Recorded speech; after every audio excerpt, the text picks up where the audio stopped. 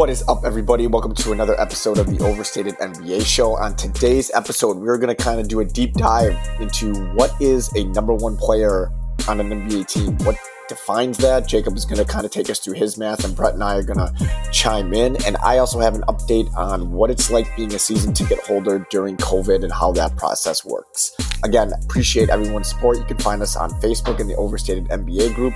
Give us a like, give us a follow. There's some great content in there, and we really appreciate everyone's support. So without further ado, here is myself, Jacob, and Brett.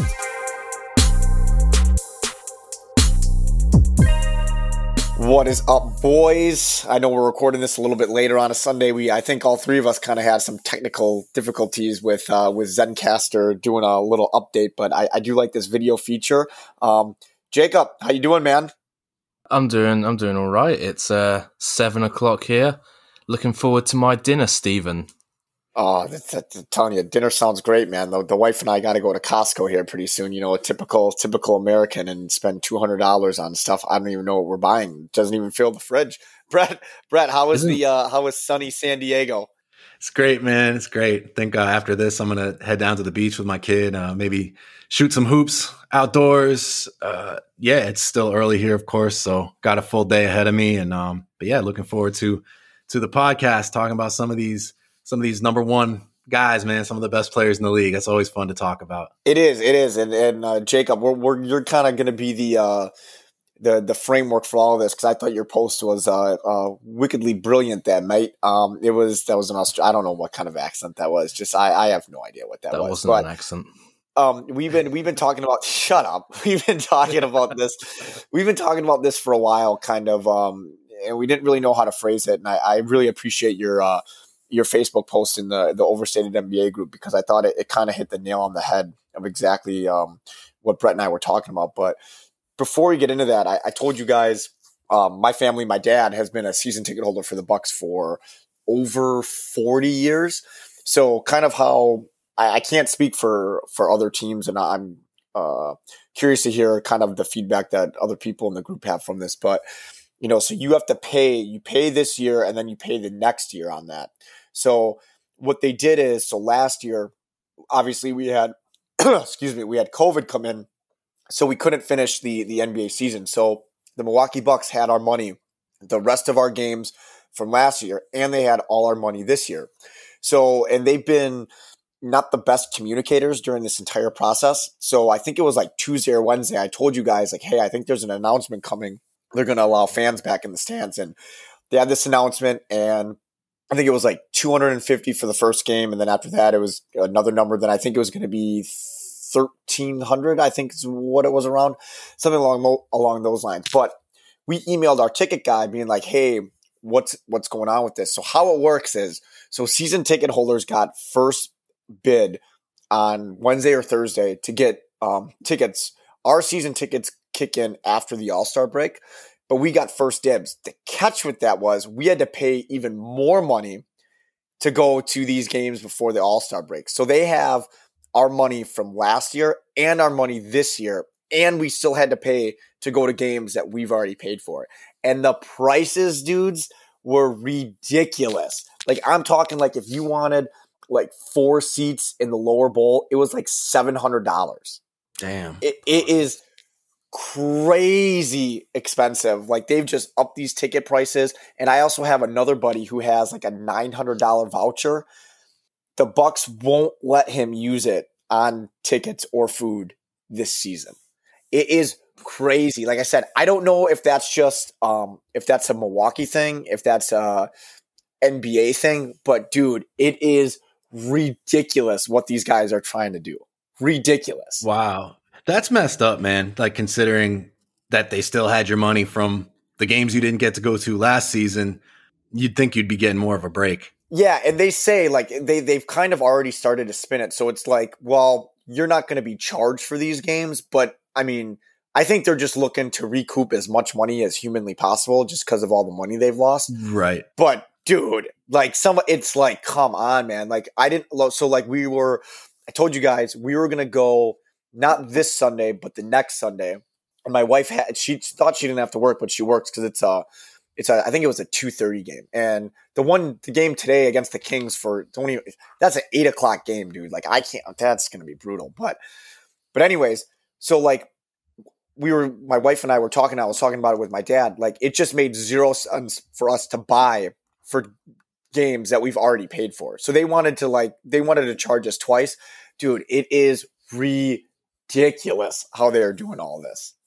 I was looking at tickets for a Utah Jazz game. The Lakers are going to be in Utah on the 24th, this coming Wednesday, actually. And I'm trying to go to an NBA game soon, and I'm looking at places that aren't too far from where I live in Southern California. Phoenix is starting to look like a more obvious option, but at the time I was looking, Utah was kind of the closest one that was allowing at least a decent amount of fans, and the tickets were insane. Like I think anything in the lower bowl was, and again, this is against the Lakers, so it's going to be more expensive anyway. This is just the one game I kind of could have gone to, but it was like $700 for like a regular ticket in the lower bowl. And I just checked again, and there's only one section with any tickets available in the 100s, and they're $2,000 a piece for those tickets. And then even like in the nosebleeds, it's like, I don't think you can get in the building for under $250. Yeah. So same here. It's crazy. I guess it's like a supply and demand thing. I mean, a lot of people want to go to games, and they're only allowed to allow so many fans in. So it's like, if there's only 1,000 seats available in the arena, it's like, I guess naturally they are going to be more expensive, and I'll probably end up paying an exorbitant amount to go to a Suns game or maybe a Jazz game one of these days.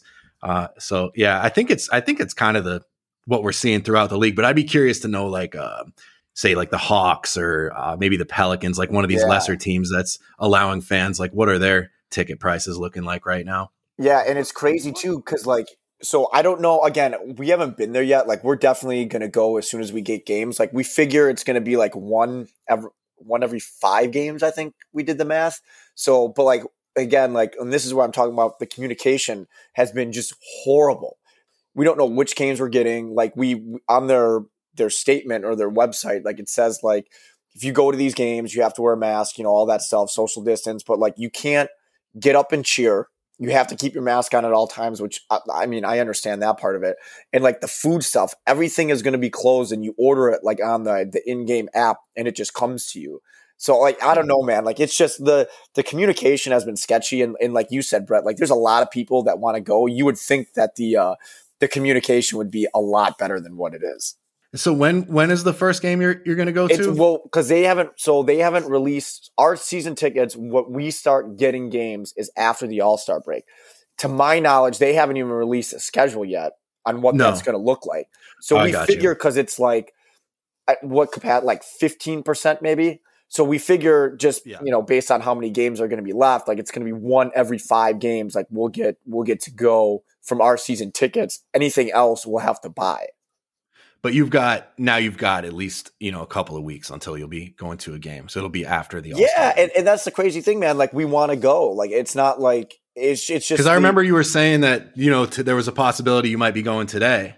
Yeah, there was, but we once we found out that like they wanted us to pay more money, and those ticket prices that I just told you was like, why would we've already paid you? Why am I going to spend more money, especially to go like? Sorry, Court, I love you, but I'm not going to an 8 o'clock game on a Sunday night against the Kings. You know what I mean? Like that, like like I wanted to go to the 2:30 game next week. I believe that's against the Clippers, but that's the 2:30 game. But my wife works, and she was going to try to get out of it, but then we saw kind of what ticket prices were, and I'm like, dude, this is just insanity. Like I'm not paying double for stuff that I've already and just how they're trying to frame it. Like, you know what I mean? Like, oh, well, your money's not going to count for this. It's just super, super. Yeah. Yeah. No, I get that, man, on principle alone, for sure. What the fuck is going on? Like, I am absolutely flabbergasted by all the numbers being thrown around right now. Like, I am like, what, like, you guys have been to a lot of games. Yeah. Obviously, coming over here, I have the whole extra cost of traveling to America to go to a game. What would be like for moderately good seats? What would be like an average price in a non-COVID year? Depends on the team. For the Lakers at Staples Center, it's like you're looking at probably $200 per seat for like a good a pretty good seat, at least like a mid-level seat. Other teams though, like I went to some Suns games last year, and I think you could get like a pretty good seat for maybe $80. It's going to be, if you want to be in like the first 8 rows or so, you're looking at probably a couple hundred even at a place like that. But I would say on average, and Steve, you can jump into like with your experience, but on average, I think throughout the league, you're probably looking at like, I don't know, probably somewhere between 100 and 150 for like, a pretty good seat. Somewhere in there, but it's definitely a lot more this season. It seems like it's maybe at least doubled. Yeah, I'm trying to log in for you, Jacob, to my Ticketmaster account. I'm having some trouble, but yeah, kind of what Brett said. It's right around there. And were they really like? It's a catch-22, man, because like the Bucks have sucked for so long, like up until then. But so like we would go. I told you guys a story. Like we would go and get comped.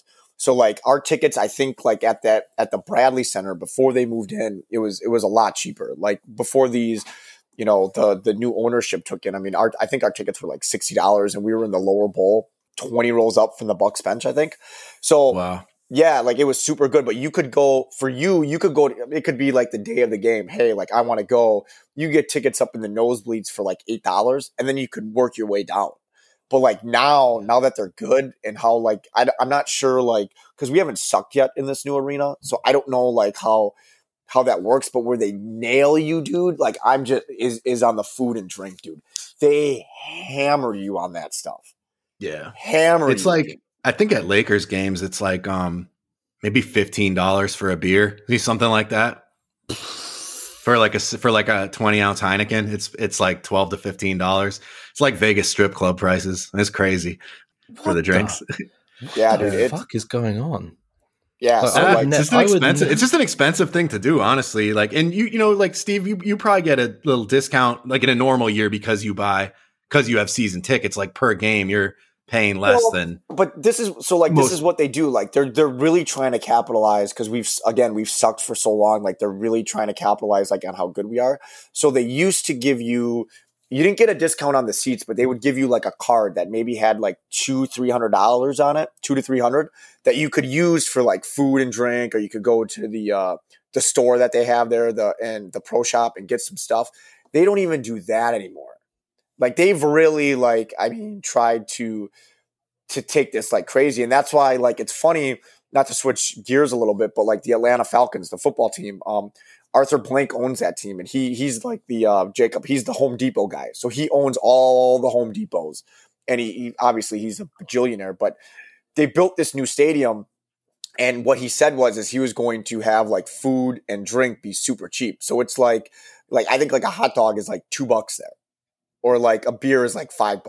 So it's really like I'm a little bit surprised. Well, I'm not surprised, but it'd be nice if more teams went to that model. Because, dude, like when our kids, so we figure like we're gonna take them to a preseason NFL game in August or September. Preseason I think is in August, but that's 4 seats at Lambeau Field. So we're gonna take them to a preseason Bucks game along those times too, because I think they just turned 8 months. So they should be probably like 15 months by then. So they'll be walking around, and I'm obviously but just to get food there, dude, I'm just already dreading it. Like it's just going to be horrible. Horrible. Brett, does your son go to a lot of games with you, or is he not old enough yet? No, he's never been to one. He's probably getting to the age, like he's almost 3.5 now. So like if it was a regular season and there was no COVID, I probably would have already gone to a game with him, but definitely next season. And, I was going to say with the food and drink, like I find the best deal sometimes is like they'll have those like club sections. Like in Portland, it was called the Lexus Club. In Phoenix, I can't think of what they call it, but it's like, you're in the 100s, kind of like at the back end of the 100s. And it's like that sort of like sealed off section. Yeah, I know exactly what you're talking about. You're right. But it includes food and drink in the ticket. Like one of the Suns games I went to last season, I got one of those tickets, and it was like, maybe $150 for the ticket, but it included unlimited food and drink from their club lounge or whatever. So like if you're like me and you're going to drink, maybe 6 beers or whatever at a game, and definitely eat a burger and some chicken wings or whatever, like that's a really good deal. Cause the food and drink that I would ideally consume if money was no object could be like $80, $100 worth of stuff easily. I usually don't because it's so damn expensive. I'll just drink and eat beforehand. But it's nice to be able to eat and drink at the game and just have that included into your ticket price. So for someone like me, I find that to be the best deal. And again, you're not right on the court, but you're pretty close. If you don't have to be right there on the court, I think that's kind of the best option. Can I just put in perspective how crazy this is for the Americans who are listening, which is most of you, like coming in England, right, in the Premier League, outside of London, the most expensive ticket in a stadium, like the best, basically pitch side ticket, is £60. Like that is for like Liverpool, Man City. Yeah, what does that translate to? Like $80 is the most expensive ticket you can buy. In London, it goes up to like $120. And that is for the best seats in the house that you can like buy publicly. Like front row center court. Yeah, front row center court seats, 120 quid in London, 80 quid up north. What's the difference between pounds and quid? Quid is pound. A quid is just, you'd say like 10 quid or you'd say £10. It's all the same. I thought quid was like I was not even joking. I thought it was like a Harry Potter thing. Like quid is like the Harry Potter. Don't they pay in quid in Harry Potter? They're paying quid, yeah, because it's in England. But quid's just quid. It's a dollar. I thought it was like a fiction. I thought quid was fictional, dog. No, it's like confused with like Quidditch, like Quidditch. Yeah, probably. That's just so you understand like how wildly insane this is. Like, I'm pretty sure you can buy season tickets here for less than the equivalent of $700. Why is that? Like, because you guys get ripped off. I remember honestly, I remember saying like if you went to like a music, like a gig, you would assume like, would you pay like $100 to go to like a gig? Like a musical artist, like what would you say? Would like be like someone famous, like like The Weeknd or something like that, like a big time. Yeah, it would be. I don't know. I gotta go plug my computer, and you guys keep talking. I mean, that would probably. I don't know. I've never really been to a concert, but I feel like that's probably about the range for something like that. Like I feel like the concerts that I go to, like the smaller shows. Like when I saw like Jizza, I think was like $10 to get in, or like I think I might have paid like $40 to see Aesop Rock, $30 to see Mobb Deep. That's kind of like the range for like shows, but like I think big concerts it probably is like in that 100 and up range. But I really don't know. Yep, like why I know because fun fact for the people, Mrs. B, the future Mrs. Birkinshaw, she lived in New York, or she lived in Morristown to be precise, for 2 years. And she was saying like they would go see, bands that she liked, like, I don't know, the 1975 or something, and it would be like $120. And then you come here, I've never paid more than 40 quid to see a gig. Like, and that is like to go to like the equivalent of Madison Square Garden and see like 4 big bands. Like we don't call those. Yeah, we don't call that a gig here. I feel like a gig is like 20 people in like a bar with like a couple of guys playing music. Like I feel like that's like a concert you're talking about. Oh, for a gig, it'd be like a $5. It'd be fucking 5 quid, 10 right? Quid For just like a show. Like I guess I would call that like a show. Yeah. A show. So you guys just get ripped the fuck off. Yeah, dude. We have a lot of free live music here too, but yeah, like anything where you can buy tickets to it, yeah, they're probably generally a lot more expensive here. One of the things that I absolutely agree with you on, Jacob, when you when you talk about this stuff, I definitely am on your side. But hey, on a side note, I love our conversations before the pod. Like, I think these are the best conversations sometimes. Like that was funny. I never would have thought today before when we were recording that Brett was going to get Quid confused with Quidditch from Harry Potter. That was that's Quid just sounds fictional, though. It does. I agree with you. I agree with you. Quid, just a quid. We used to use shillings. Shillings are real. We used to use them. Yeah, that's a good one. Legitimately, that's a good one. That was shillings were a good one. Tuppence, legit, real money. That was a real piece of money. Tuppence, top of the morning to you, mate. Tuppence, 2 pence. Hey, we have a kind of an interesting topic here, and Jacob, I thought you kind of nailed it on the head. So we, for those that don't know, Brett, Jacob, and I are in a group chat, and we talk basically just about every day.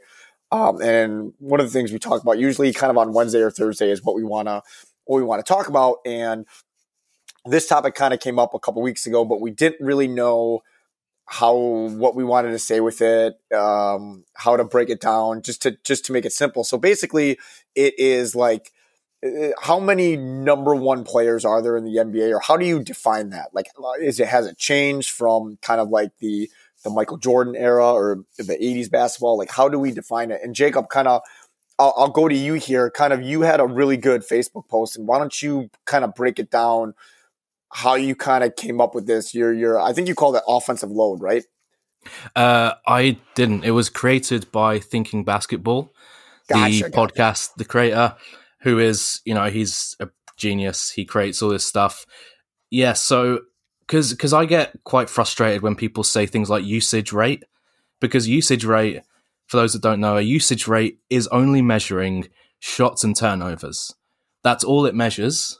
That's why when you say someone has a 30% usage rate, that just means they're taking 30% of the combined shots and turnovers a team takes. But obviously, that is not everything a player can do on offense that can add or take away value. They play make, they pass, they have, like, you can divide like passing into non-assists and assist passing, passes where you just, you do the swing, which is like a simple one, or, you do an entry pass, or you break the defense and then lay it off to someone, like a layup for a layup. There's lots of different ways you can do it, and usage rate doesn't account for that. So what Thinking Basketball did was they created a thing called offensive load, which is more about, like, it includes non-assist and assist passes, and it breaks it down like how many possessions per 100 is the player meaningfully involved in, like to a point where they affect the result of that possession. And so, yeah, I made a whole post about, in history, how many players have been above 45% offensive load, or 50% or 60% offensive load. And I mean, you guys saw it. It really goes from like 1970s. There's like one or two guys in a given year. Then you get to like Magic and Jordan, and there's like 4 or 5 guys in a given year. You get into the 90s and then the 2000s with like Kobe and Iverson and, Steve Francis, all these type of guys. And we're getting 10 guys in a year. And this year, last time I checked, there was 27 players are at 45% or above. 27. And to give you an idea of, these are the guys, for listeners, who are right now, when you're listening to this, because it will be tomorrow morning, there'll be a few games played in between then. It won't make much of a difference. John Wall, Russell Westbrook, Ja Morant, Steph Curry, Giannis, Bradley Beal, James Harden, Nikola Jokic, LeBron James, Dame, Trae Young, and Luka Doncic. Those are all the guys who more than 50% of their team's possessions on offense, they have a meaningful involvement in, which is more than any time in history that they've had those guys over 50%. And I think that was kind of what you were thinking about, Steve, is these guys who are taking more and more of an offense upon one player. The James Harden and the Houston Rockets type of style, where it's, one guy, the heliocentric offense is how it's been dubbed by, I can't remember, I think it was like Seth Partnow, or was it, what's his name? Danny LaRue. One of those big like analytics podcasters dubbed it heliocentric offense, which is where, revolving around the sun, there is a star, and all the players revolve around them. And that has definitely become a lot bigger as we've gone through NBA history. And is that good for the league? Is that good for the league? And if it is good for the league, or whether it's bad for the league, does it work? Because I think we've seen no one's really, apart from maybe LeBron, but even then he had AD in 2020, Kyrie in 2016, and Love. Has anyone really taken that and made it work? That was like the big thing, right? Because we always hear kind of like, hey, or you hear it in sports media a lot, or on NBA social, like, is this person a true number one? I'm doing air quotes for those that can't see me. Like, is this guy going to get you as a number one option. I don't know. I think that is kind of dated a little bit, and that's kind of what I wanted to talk to. I thought this was an interesting topic to talk to you two about. So that figure, sorry, I should have had the post in front of me, but the 27 players this season, is that over 45%? That's over 45%. Then I just listed the ones that are over 50 because that's even more. And Brett, I have it up right now. Like he has it in 2009. So just, 12 years ago?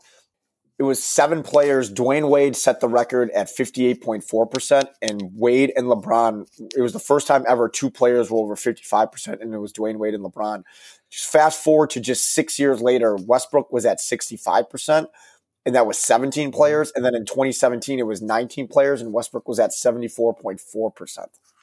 74%. Wow. That's crazy.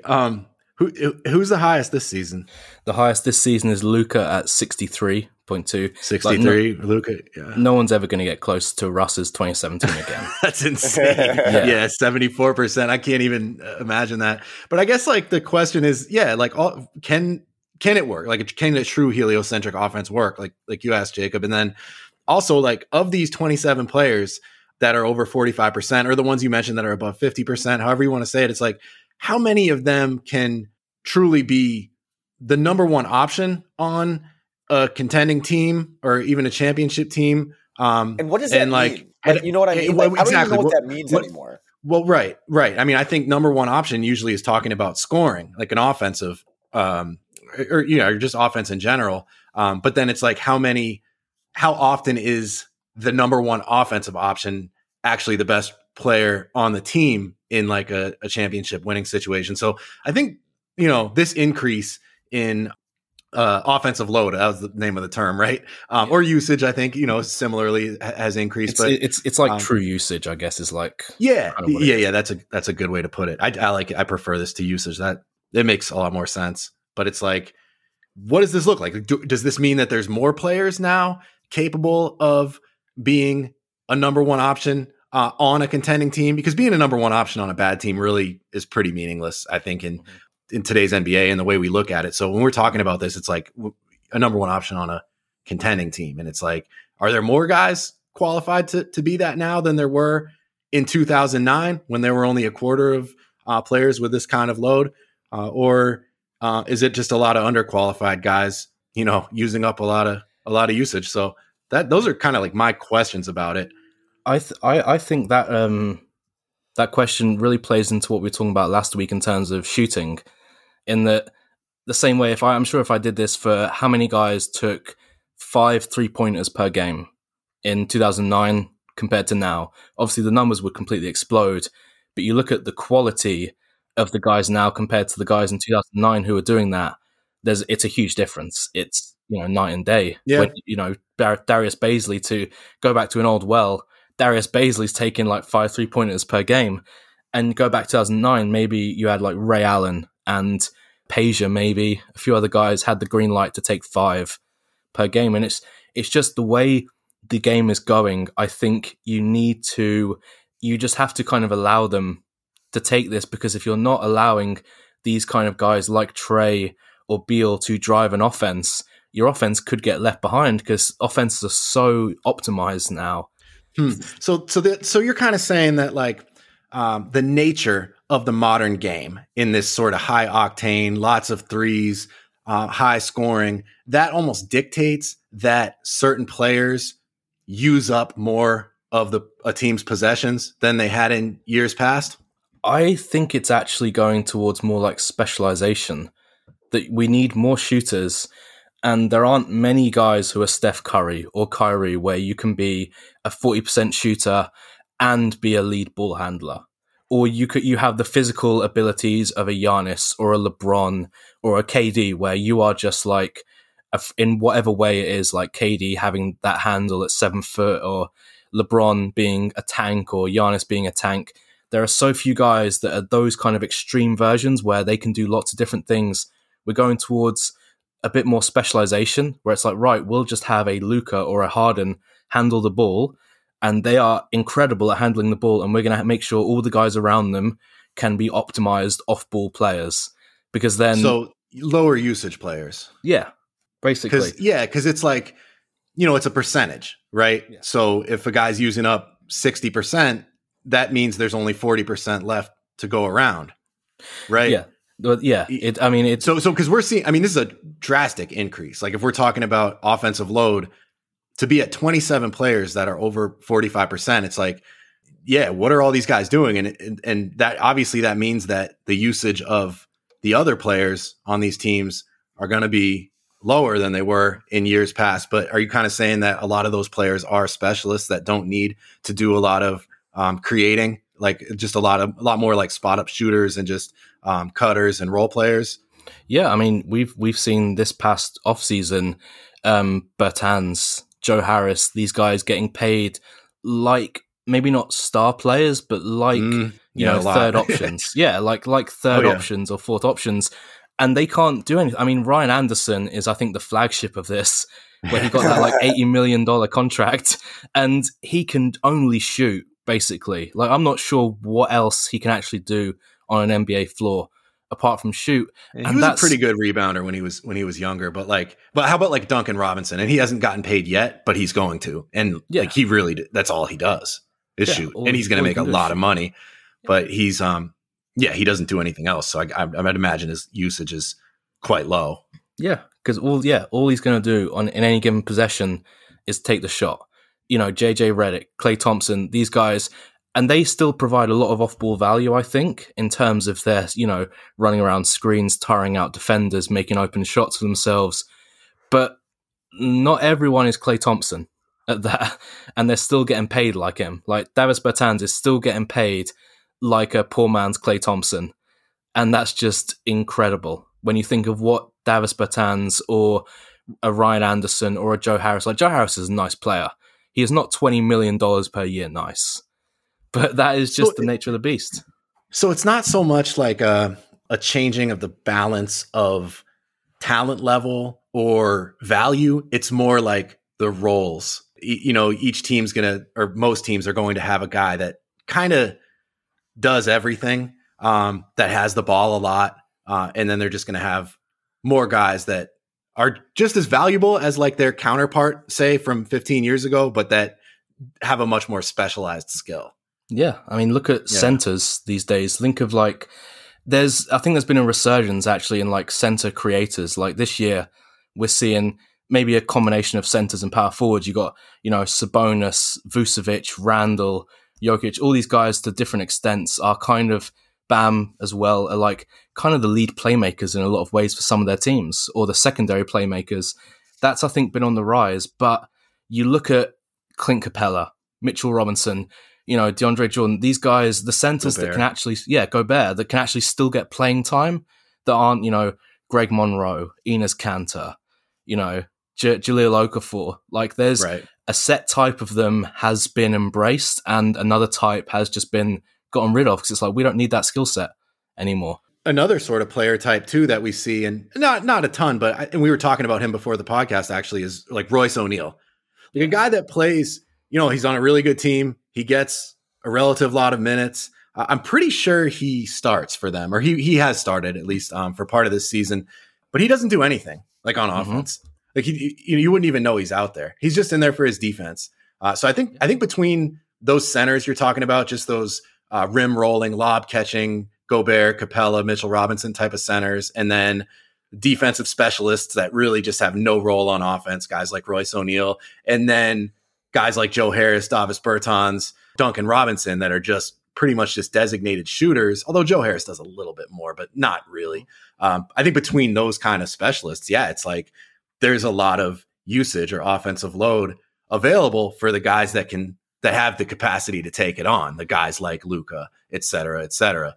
So it makes sense when you look at the game. I just think the game, as we've talked about a lot, looks nothing like it did 15, 20, 25, 30 years ago, wherever you want to put it. It looks nothing like it did then. And I think this increase in usage and in offensive load sort of just reflects that, like what exactly has changed about the game and the different roles and the way that teams view an efficient offensive attack. Jacob. I was going to ask you, going based on what Brett just said, like, does that heliocentric offense, like, can you win a title that way? Like, See, does it work like that? That's the big question, right? in theory, I think there's no reason why it can't do, even if it's, the very best of the best. Like, there's no reason to think that Harden in 2018 couldn't have won the title. He did have Chris Paul with him, but he was obviously the megastar of that team. But that is a very small sliver, I think, of the guys who are getting this kind of usage. Like, just to expand, like we said, the rim rolling center, the defensive, the Royce O'Neal, Al Farouk Amino as another one, the Joe Harris types or the secondary playmakers on the team. And then it's like, we just are going to take a player like someone like Trae Young, right? Trae Young is an excellent player, but he is using the ball more on offense than Magic Johnson. Like, Trae Young is wonderful. He might end up being, that's great. and he might end up being a top 5 offensive player in the league in his prime. He might get close to that this year. He might be like top 10, top 15. He is not fucking Magic Johnson or Michael Jordan or LeBron James, but it's like, we're just going to find anyone. We're going to find a Bradley Beal, a Ja Morant, a John Wall, these guys who probably can't ever become like the best players in the league. But you know what? You're the guy we're going to put the ball in the hands of, and we're going to build off-ball players around you, and we're just going to go for it because that's the style.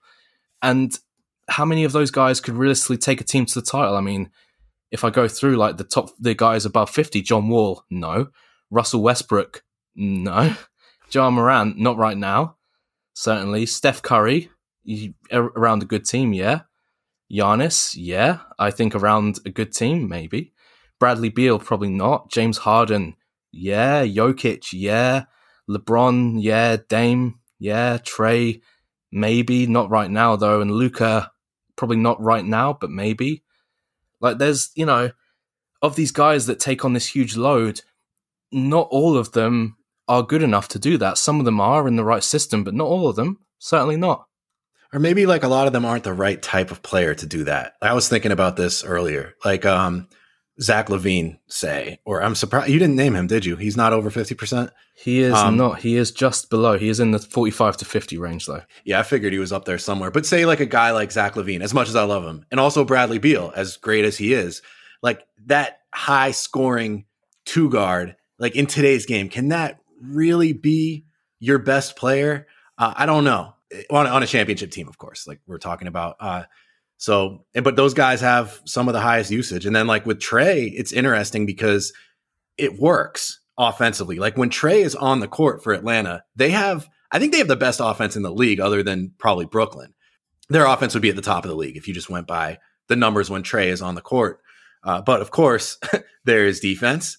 And also there is the question of whether or not that translates to a playoff series, which I think is sort of where we get to with a lot of this stuff is like it certainly works in the regular season. You could even point to Giannis last season. I know he's got Middleton there. I'm not sure we'd call that heliocentric. I don't love that term, to be honest. And I don't know exactly how we define it or where we draw the line, but that worked great in the regular season for them when it was just all Giannis. And a lot of these guys, it works for. And I just wonder in the playoffs if that's viable. And if we look back through past champions, how many have had like a truly heliocentric offense? Like, I mean, even Jordan had Pippen. Like, I don't know. Iverson is the one that always comes to mind. And that wasn't a championship team, obviously, but they did make the finals. But there aren't many where it's just the one guy, in terms of like offensive load, offensive, I think it's a term that kind of is.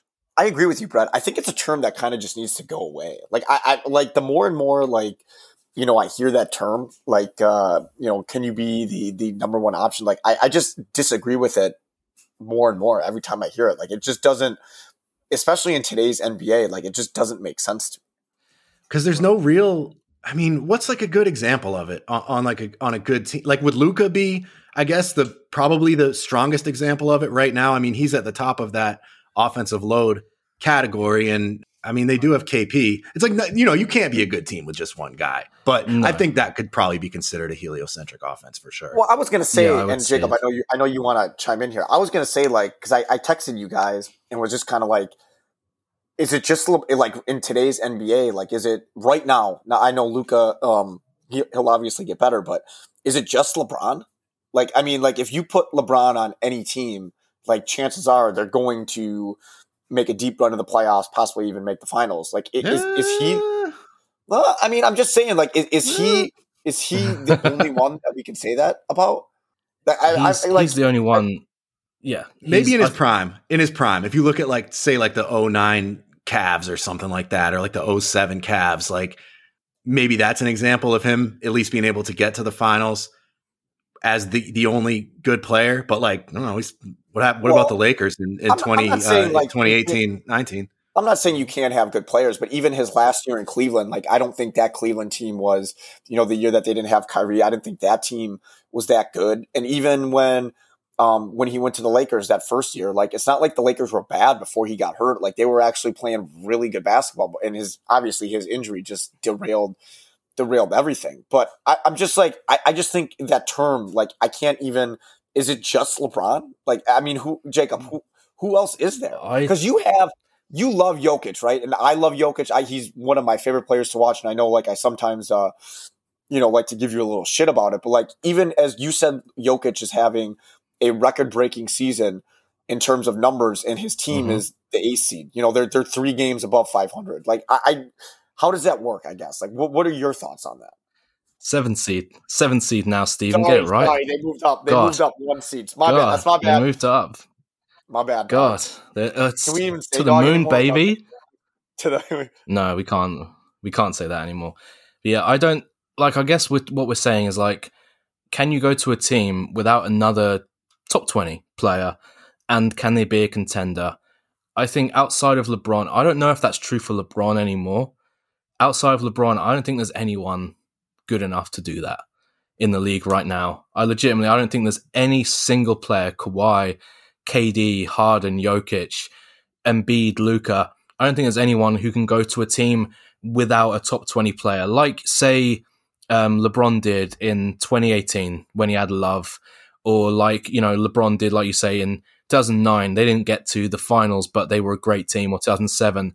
I don't think there's anyone that good in the league right now. But I think if we're asking that of a player, we are probably only talking about, peak LeBron. Not even peak Shaq did that. Peak Jordan didn't do that. It's like LeBron and, I don't know, Kareem, if Oscar wasn't a top 20 player at the time. There's no one in history really that does that apart from GOATs. Like peak GOATs at their peak of their powers that can take a team without a top 20 player to the finals. Like legitimately. I mean, Iverson definitely did. But again. Yeah, but think about it like this, right? I mean, you guys were there to watch it. I've only been able to go back and, look at the highlights, look at the games, look at the data. Do you think Iverson would have even reached the conference finals if he was in the West? Bro, he shouldn't have even reached the finals, dude. That game was rigged. No. That ejection was bullshit. Okay, the Bucks. Williams ejection was bullshit. We have to bring this up again and get me all fired up. It was bullshit. It was rigged. It was rigged, dude. Just go back and watch that Game 7 and see how it was bullshit. Whatever. No, I think the Bucks were probably a better team. I agree, and I know they definitely wouldn't have made it coming out of the West, especially back in the early 2000s. We talked about how crazy the West was. So yeah, I mean that was definitely a weak East that he came out of, and they never had a chance to beat the Lakers in the finals. So but that's like the one example, because other than that, you just need another good player. So like. Like a top 20, like you said, or maybe top 30, maybe like LeBron and a top 30 guy, or Jokic has Murray. Like maybe Murray's, I don't think he's a top 30 guy though. I don't think he's top 30, no. No. So it's actually that's pretty rare.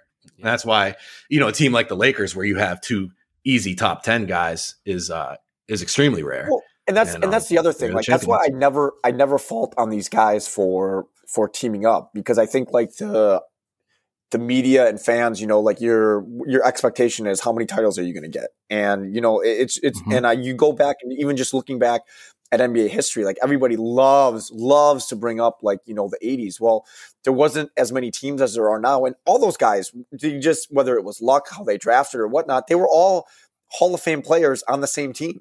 Like this isn't something that's new. You know what I mean? Like it's been this way in NBA history forever.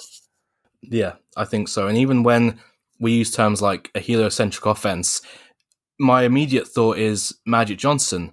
But then you look at the team Magic Johnson had, you think James Worthy was a superstar as a secondary player.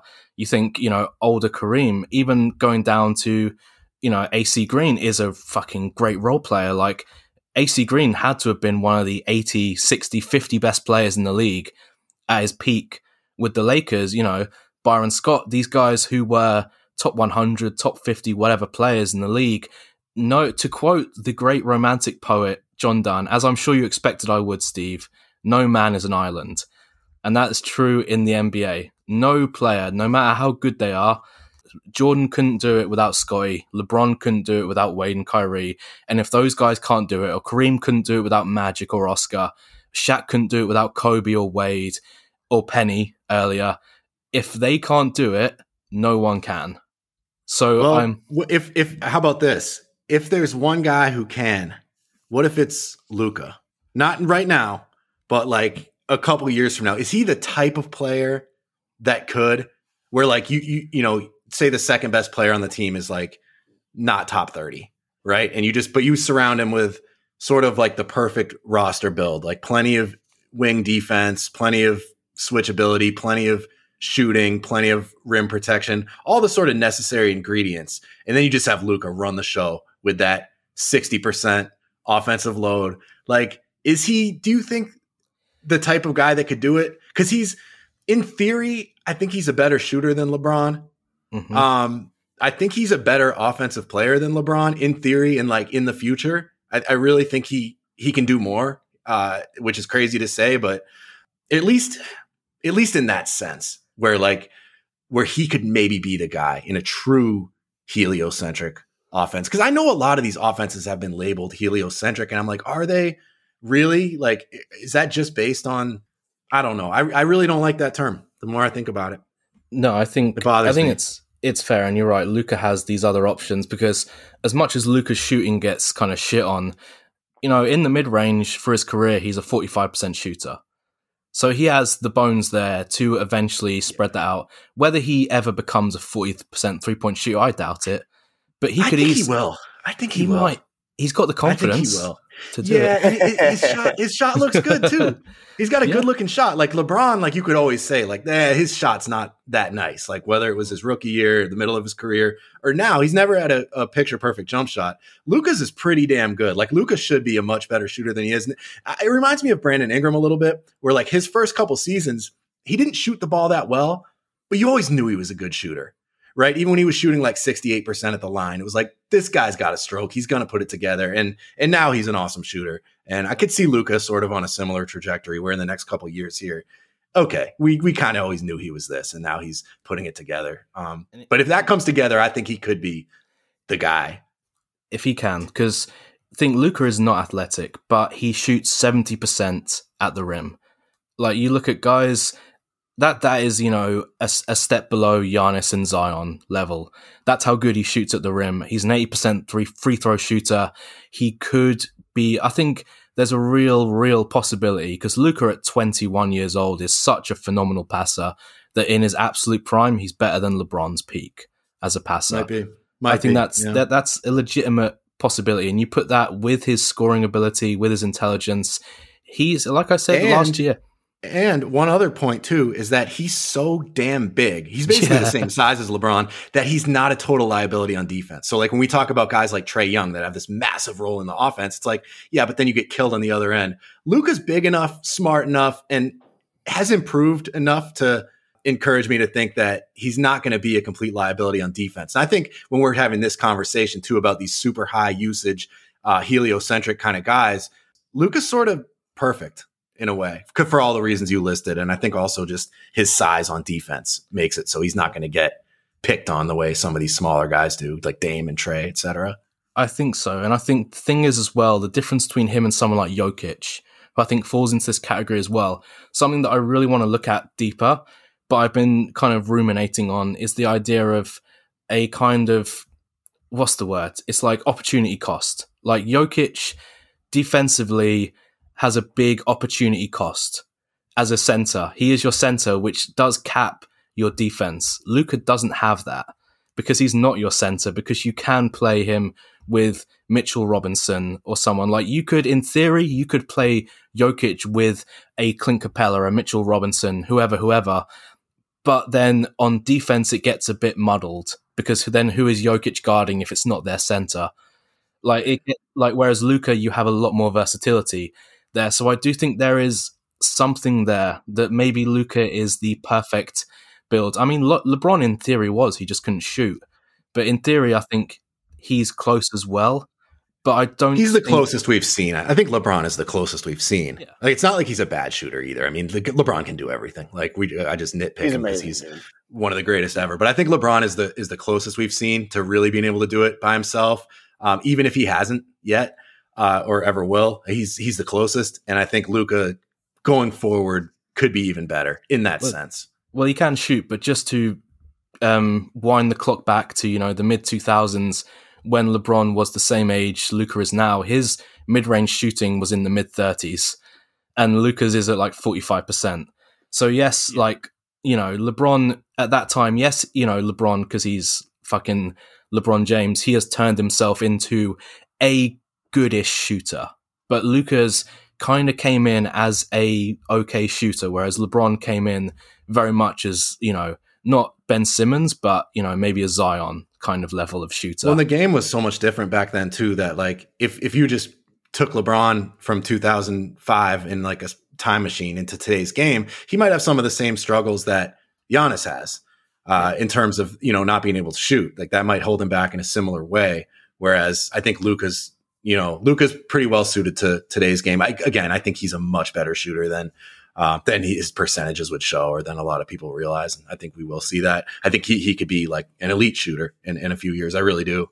I think he probably could be. But then who else really could do that? I don't know if there's that many, because then we start to get up to top guys. Like, if you actually look at who is the contenders, who are the contenders this year, say in the West, say in the East, you've got, Brooklyn, Milwaukee. Steve, unfortunately, you guys are still contenders technically. Technically, you are contenders. Absolutely. Oh yeah, they are. And then Philly, whatever. And then you go to the West, and you've got the LA teams. Utah, obviously, as the surprise package this year. Maybe if you want to be really strict, you could just list those 6 teams. In like Brooklyn, you have 2 of the 10, 2 of the 15 best players, maybe even 3 of the 15 or 20 best players in the league in Brooklyn. And Milwaukee, I think Middleton is definitely a top 20 player in the league. I think 100%. And Drew's probably, I think he's like top 35 they anyway. They haven't won a game with him being out, dude. They lost 5 in a row without that dude. It looked like a completely different team. Like, oh my god! Oh, don't even get me on a Drew rant, dude. That Blake thing got me fired up, dude. Whatever. Oh like, my dude, god! trying to say Drew Holiday had one good playoff series. Like, dude, you remember he played with Philly, right? Like, do you did that just completely forget your mind? Like, his worst playoff series is Eric Bledsoe's best playoff series. Yeah. No, and then he had that one with New Orleans too. But so you're saying like it's balanced. Like, the Nets have 3 top 30, top 25 guys or whatever, and then the Bucks have probably 2 top 20, 3 top 35, and then Philly obviously has the big 2. Yep, and pieces around them. Then you go to the Clippers, obviously Paul George and Kawhi. The Lakers, obviously. Then it's kind of Utah are the odd man out there, where MVP maybe Rudy you could Gobert? say MVP. You're damn right, MVP. If it's the best player on the best team, I don't give a fuck. It's Rudy Gobert. If that's how we're doing this, if that's the criteria, if that is the rubric for MVP, it's Rudy Gobert. Or it's Jokic. It's fascinating though, because I think that's a very reasonable top 6 right now. Like, if you had to narrow it down to 6 contenders, that's for sure who it is. And like, 5 of them have multiple top 20 players. Mm-hmm. And then you have the Jazz. And do you think that's kind of the root of this doubt that we're hearing about the Jazz, where people are really kind of skeptical about them, and they're like, but the Jazz, I don't know. They're a really good regular season team. Is that just because they don't believe in a team without a true superstar winning a title? Because it is pretty rare, I guess. I think so. I mean, just to compare that, I mean, I did a little bit of research in terms of the teams that didn't The teams that won titles without obvious super duper stars.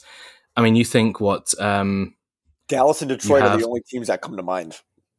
Well, I mean, you had Dirk. I'm talking about teams that didn't even have one older Dirk though, super duper star. Oh yeah, I mean Dirk was like 50, 40, 90 in the playoffs for years. Yeah.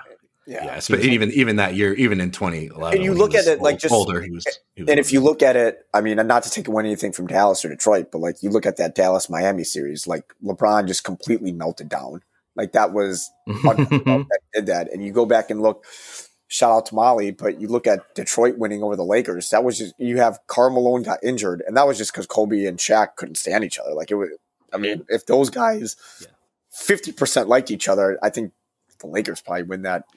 They didn't though. And there's, I think you can always point to some reason why a team won a title. And it's like, I don't know. I mean, I think that Detroit team was the better team. And, I think they showed that it's possible. I think they showed that it's possible for a team. I think they give the Jazz, this year's Jazz, hope. Well, can I just run you through, right? So this is one thing that I thought about that kind of, I think it will give any Utah fans hope, right? I'm going to be using the Basketball Reference stat VORP, which has its own flaws. It's like an all-in-one stat. No all-in-one stat's perfect. They're all for fucking nerds like me, and they're all deeply, deeply flawed stats. But the 2004 Detroit Pistons, if I run you through their top 5 players, Big Ben came 11th. Chauncey came 16th. Tayshaun Prince came 43rd. Rashid came 45th. And Rip Hamilton came 51st. So they had like a starting 5 of by VORP top 50 players that year. If I then look at the 2014 Spurs, who I think get kind of underrated in this discussion as like a team that won without a clear superstar, you had Kawhi was 20th, Tim Duncan was 28th, Manu was 38th, Patty Mills was 45th, and then you had like Bellinelli was 70, Boris Diaw 77, Tony Parker 83rd. So they had like 7 guys who were top 100 players that year. If I go by that with Utah Jazz this year, Rudy Gobert is 24th, Mike Conley's 38th, Donovan Mitchell, Joe Ingles, and Jordan Clarkson are 44, 45, and 46th. I'm fucking with Joe Ingles, man. That's my dude. Fucking with Joe Ingles. Royce O'Neal 73rd, and Derek Favors is 88th.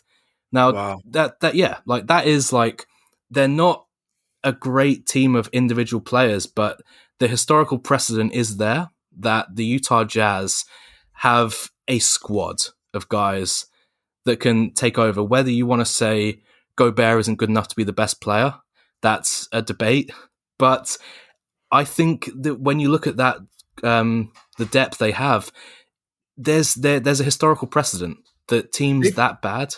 They feel like this 2014 Spurs. Like they have that level of chemistry.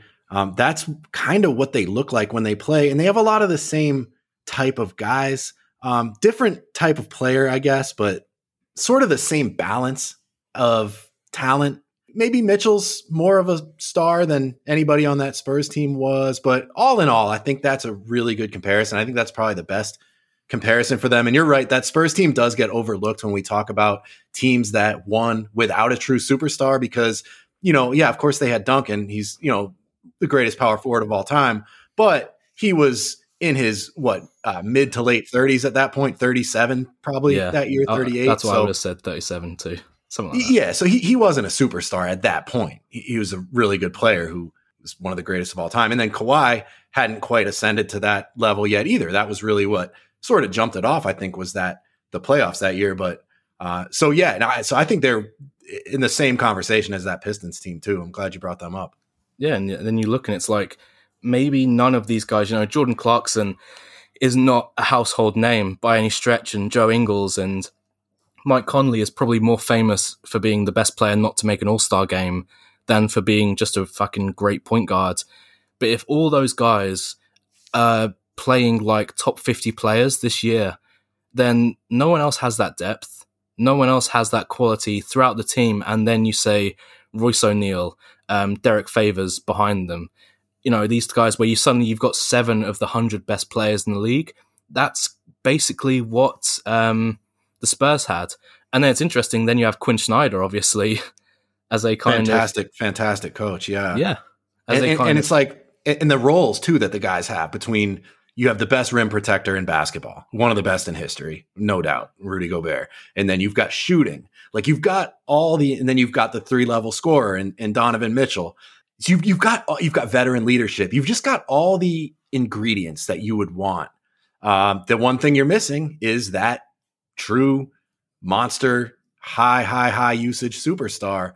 And I don't know. I'm part of me's kind of rooting for the Jazz. I know. To sort of show that. Welcome to the small market, baby. I can't believe I'm saying this, man, but I really kind of have come to like them. I respect them. That's confirmed. I respect him and I respect them. Well, I think it's going to be a real indictment. Yeah, I think it's going to be a real indictment on the heliocentric style. If you say Utah Jazz won the title this year, I think it really shows that all these teams, like you go back, no team has really been heliocentric and won the title, because I think you lose too much in the playoffs, like we see with Harden every single year. Little bits get chipped away in the playoffs, and if little bits get chipped away from Harden, the Houston Rockets become exponentially worse. The same with Giannis and the Bucks. If you can chip away at his game, the Bucks get a lot worse because of what they run through Giannis. Actually, that just reminded me, Steve, one thing I ran past Brett before we started this podcast that I want to run past you. Middleton and Giannis. Giannis takes, 19 shots per game? Middleton takes like 15. Do you think they should swap? Yeah, dude, I told you that before. I told you guys that. Like Giannis's usage rate, I think, was in the 30s, and Chris's was in the 20s. I know you hate usage rate, Jacob, but that Middleton should have what's your stat that you called it? Offensive load. Offensive load. Chris Middleton should have a higher offensive load than Giannis should. Yes, absolutely. Chris Middleton should be. We've talked about this. Giannis needs to be the role man, and the offense. The reason why they sucked is because the offense it was running through him, and that's why they lost 5 games in a row, because Drew Holiday wasn't there. It needs to be run through Drew Holiday and Chris Middleton. Absolutely. And see, I'm glad you agree. I mean, I was pretty sure you would agree, but I'm glad you agree, because I think that is just as big an indictment on the idea of the heliocentric star. Because we're saying, right, Giannis, yes, obviously he's the best player on that team, but we don't want him to just have the ball in his hands like 8 possessions in a row. We need to get Middleton playing. We need to have a secondary star playing big minutes. We need to have, LeBron needs AD. Harden needs Durant. It's a binary star system. When you look at and that's what's more common. Even when you look at Giannis and Middleton, or Simmons and Embiid, or LeBron and AD, like these teams that find success, there's always 2 of them, and one might be bigger than the other, but they almost sort of orbit around each other more than the rest of the team orbiting around them. But here's my point with that, though, and this is why LeBron is so good, and this is why these other guys, you could even throw Jordan in there as well, and this is where Giannis needs to be better, is he has to figure out that, hey, Chris Middleton needs to get some shots, or the ball needs to be in his hands more, or Drew Holiday. He has to be willing to accept that. And that is my issue with Giannis and the Bucks right now. And that's kind of all. You don't think he's willing to, or he has to some degree accepted that? Like watching them the other night, I mean, Middleton does his thing. Middleton reminded me the other night of Devin Booker last season. Are you talking about Friday night's game, Brett? Yeah. The game? Yeah, and I know that's maybe not the greatest example, but I watched the whole game, so it's like fresh in my mind. But that's what I was thinking watching Middleton. I was like, this dude looks like Devin Booker, like before CP3 got there, just like a kind of can do it all really offensively. And I mean, I think he gets plenty of opportunity to shine, and it'll be interesting to see what it looks like when Drew gets back, because I think they were just sort of starting to gel a little bit, and then he went out for, I think he's missed 7 or 8 games now, and it'll be interesting to see. But I think Giannis is willing, and just the way that he talks about how important Drew has been and how badly they need him back and everything. I think he knows that. But I agree. Brett, like I don't. But to your point though, there's been other games this year. I think I want to bring up. I think it was the Lakers game, and there's been plenty of other times this year where Giannis just goes full force and just attacks the wall, and where he's not looking to make those passes and get those other guys involved more. To me, that's his next step, more so than the 3-point ball that everyone wants to, get on him for. And this month, I don't want to make this all about the Bucks, but I think he's shooting over 70% from the free throw line. I think that it was in large part too. I think he went like 18 for 21 the other night. But I mean, like, to me, once he figures that out, like, it's gonna help the team out so much more. And you're right, Brett. There's some games where he does, but again, like, to your point, it's the Oklahoma City Thunder. He's got to do that in the playoffs against against Miami Heat last year, whoever, the Brooklyn Nets and Philadelphia this year. That's what he has to do that when. I think he's in the process. I think the way I interpret it is that he's in the process of figuring it out, that he's willing to do it, willing to take on whatever role he needs to win, like fully willing. I really do. I really believe that about Giannis, but I think he's in the process of figuring it out and developing some new habits. And it's interesting you bring up the Heat. That was one team I did wanted to mention too. That's sort of an indictment on the heliocentric thing, or even the binary star, like two mega stars kind of thing, where it's like that Miami Heat team. And I know it was the bubble, but I'm not putting an asterisk on it. They went to the finals last year, and Jimmy Butler and Bam are not your typical. They're both very good players. I would say they're both top 20 players, but they're not like your typical stars. That team had a lot of balance. Like if they had won the title, I would probably put them in the conversation with like those Spurs and those Pistons and maybe this year's Jazz. Like they're more of that kind of team, even though I guess Jimmy's a superstar, but that's more, I think, because of like his personality, his reputation, just his, like when you go to, we talk about his game and his numbers. He's not, in my opinion, but I think they were another good example of the team. Say, man, I know we got to get out of here, but I can't wait till this episode drops because I want to see what the reaction is and what the response is to this. Because, like I said, I am fascinated by this topic, and I know we could go for another hour or two, but it's super interesting to me. And shout out to you, Jacob. I mean, I loved how you kind of broke that all down in that post and gave us some really, really good content because I think too many people don't understand how this all works. Well, I think this one could have a part two. I think. Yeah. I think there was definitely some stuff that we didn't even get to that was some of the main things that we wanted to get to. But it's just it's a conversation. It goes where it goes, and we definitely that was fascinating to think about. Again, like with the last episode, I feel like I was kind of thinking out loud, but I love that stuff, and I think we should probably follow this one up with a continuation of this discussion, getting into like how many players could be the guy.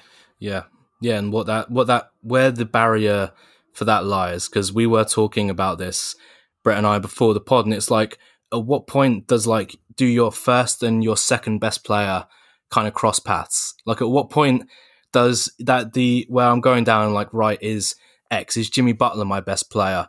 And then at what point does it reach the point, like, where I've got, the 10th and the 11th guy on my team is what I need to be a championship team.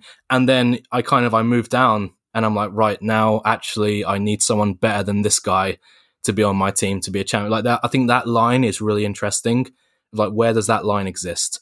And yeah, maybe the Miami Heat might be a really good example of that, where between Butler and Bam, is that as close as your first and second best player can get before? Yeah, I like the Tatum and Brown example as well. Like we were saying before the podcast, if you take those, I think Tatum's their best player, slightly ahead of Brown. You take those two plus Kemba stays healthy, and then you add that one piece that everyone can agree that they're missing, who's not going to be as good as those top two players, but like that four plus the role players that they have, Smart, that might be enough to get it done. So they could be another example similarly to the Heat in that sense, I think. But yeah, that's a whole topic we could really get into. I definitely wouldn't mind getting back to this one of these weeks soon. I love it. Yeah.